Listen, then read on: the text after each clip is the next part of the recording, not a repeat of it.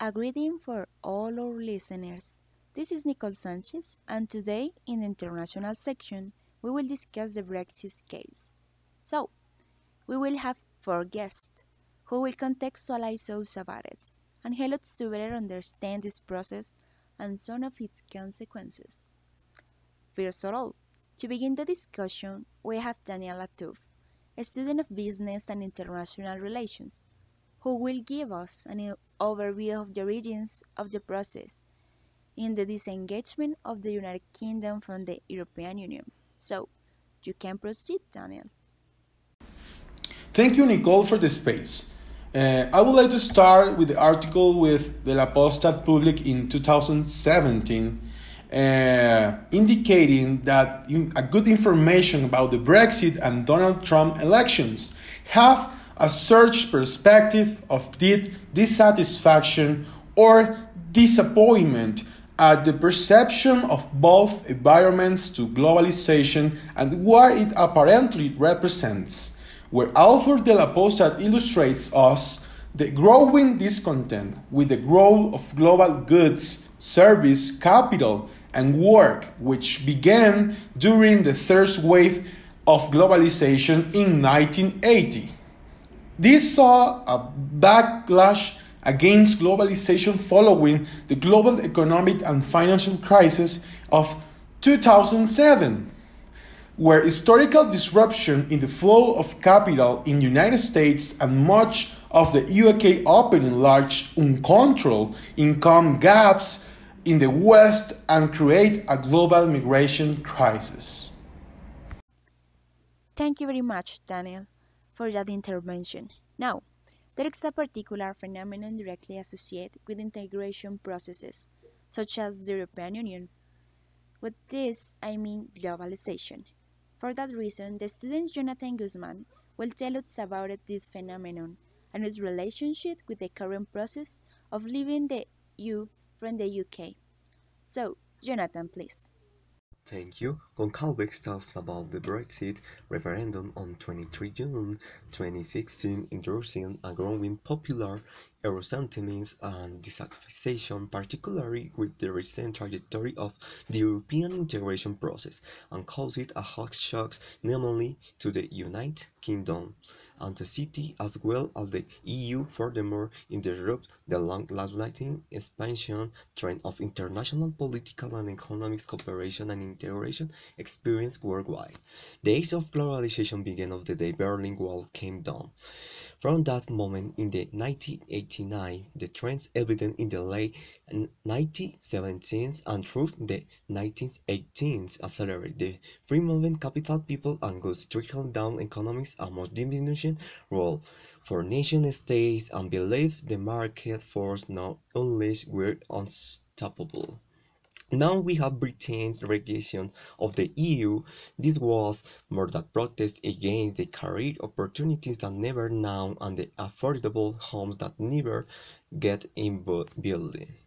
To be sure, not Britain's problems are the result of the EU membership. It's not the European Commission fault the productivity is so weird that the trains don't run on time. The deep-seated feelings that were there when Britain voted in the referendum the last Thursday were still there when the country woke up to the result on Friday.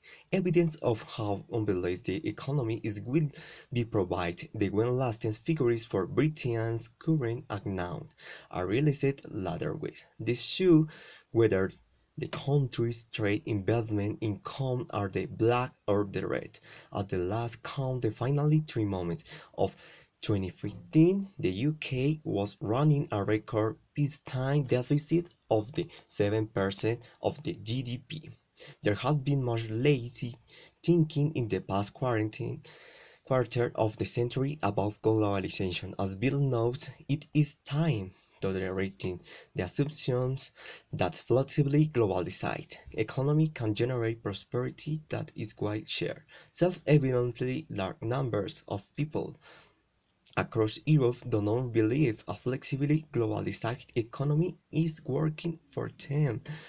One response to the Brexit vote from the rest of Europe has been that town line should be taken with Britain to shoot other countries that didn't have consequence. This would only make matters worse. Voters have legitimized grievances about an economic system that has failed. Then punishing Britain will not safeguard the EU, it will hasten its dissolution. Now, we are joined by the Doctor of Economic Science and active professor at La Salle University, Jaime Rojas. Doctor, so far, the European Union has been an important integration process with great challenges. So, the separation of one of its most important members has taken us by surprise. In that order of ideas, we wonder what failure of the European Union have caused that one of its most important members decided to leave. Hello, everyone, and thank you for your invitation to talk about Brexit. So, the first thing that we have to say is that it's not clear at all the way in that UK will go out of the European Union, and we can find many scenarios playing of the economic impact for the Brexit. For that, we can say with certainty what is the effect on the economic integration in the European Union. But assessing the broader implications of Brexit for the European Union and for globalization too requires understanding why the United Kingdom voted to leave. Many documents talks that support for Brexit came from a coalition of less educated, older, less economically successful, and more socially conservative voters who oppose, of course, to immigration and feel left behind by modern life. But from the economic perspective, I believe that the failure of the integration process for the UK is the high cost in the economic policy independence and the restriction for integration with other countries. And for me, this is the principal reason why UK leave the European Union. To conclude, there is a substantial issue that is little known to listeners, and it is the impact of the UK's exit on the processes that the European Union was developing on the climate change agenda. For that reason, David Aya will tell us about it. Thanks, Nicole. Alexandra Boxe, author, said that the EU will lose a member that has historically been committed to high GHG emissions reduction targets in the EU, a generator of climate policy solutions and provider of financial and diplomatic support for EU climate action.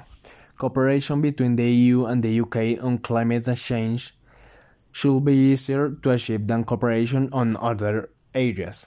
First, the emissions of the UK and of the EU as a bloc are declining, and they are both entities displaying high levels of economic development. Their positions and interests in international climate negotiations are therefore likely to overlap. Second, the UK and the EU have developed a bit of cooperation on climate change over the last decades, and this will facilitate continued joint work. Third, the EU and the UK are very interested in maintaining trade relations, and in this regard, they will have to uphold similar environmental and climate standards.